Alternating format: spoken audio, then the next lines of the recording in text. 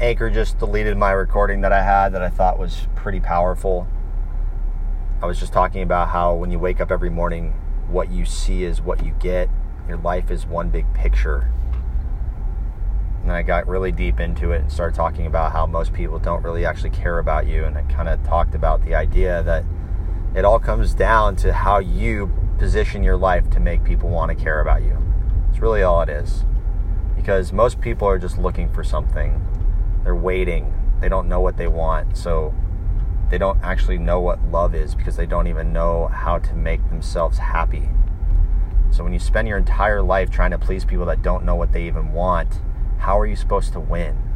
The only way you can is if you position yourself to help the people around you to become better, in which terms will make you find the people that you want in your life and you can fall in love with, I guess.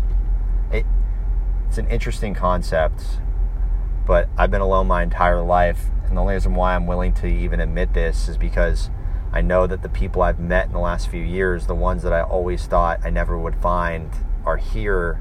And it has nothing to do with the fact that I wanted them in my life, but instead I let them come my way, and that's because I believe in the principles that I've instilled in myself. And that's why they say don't chase, just do what you love and the right people will come. And I think it just comes down to the fact that the right people will understand what you're doing, what you're after, and if they want to be a part of it, they'll find a way to change. Now, most people will probably try and fail, but there are several people that will make it through, and those are the people you'll spend the rest of your life with. If that means you have to go alone for 20, 30, 50, maybe your entire life, I'd rather be alone than be around people that don't actually care about me.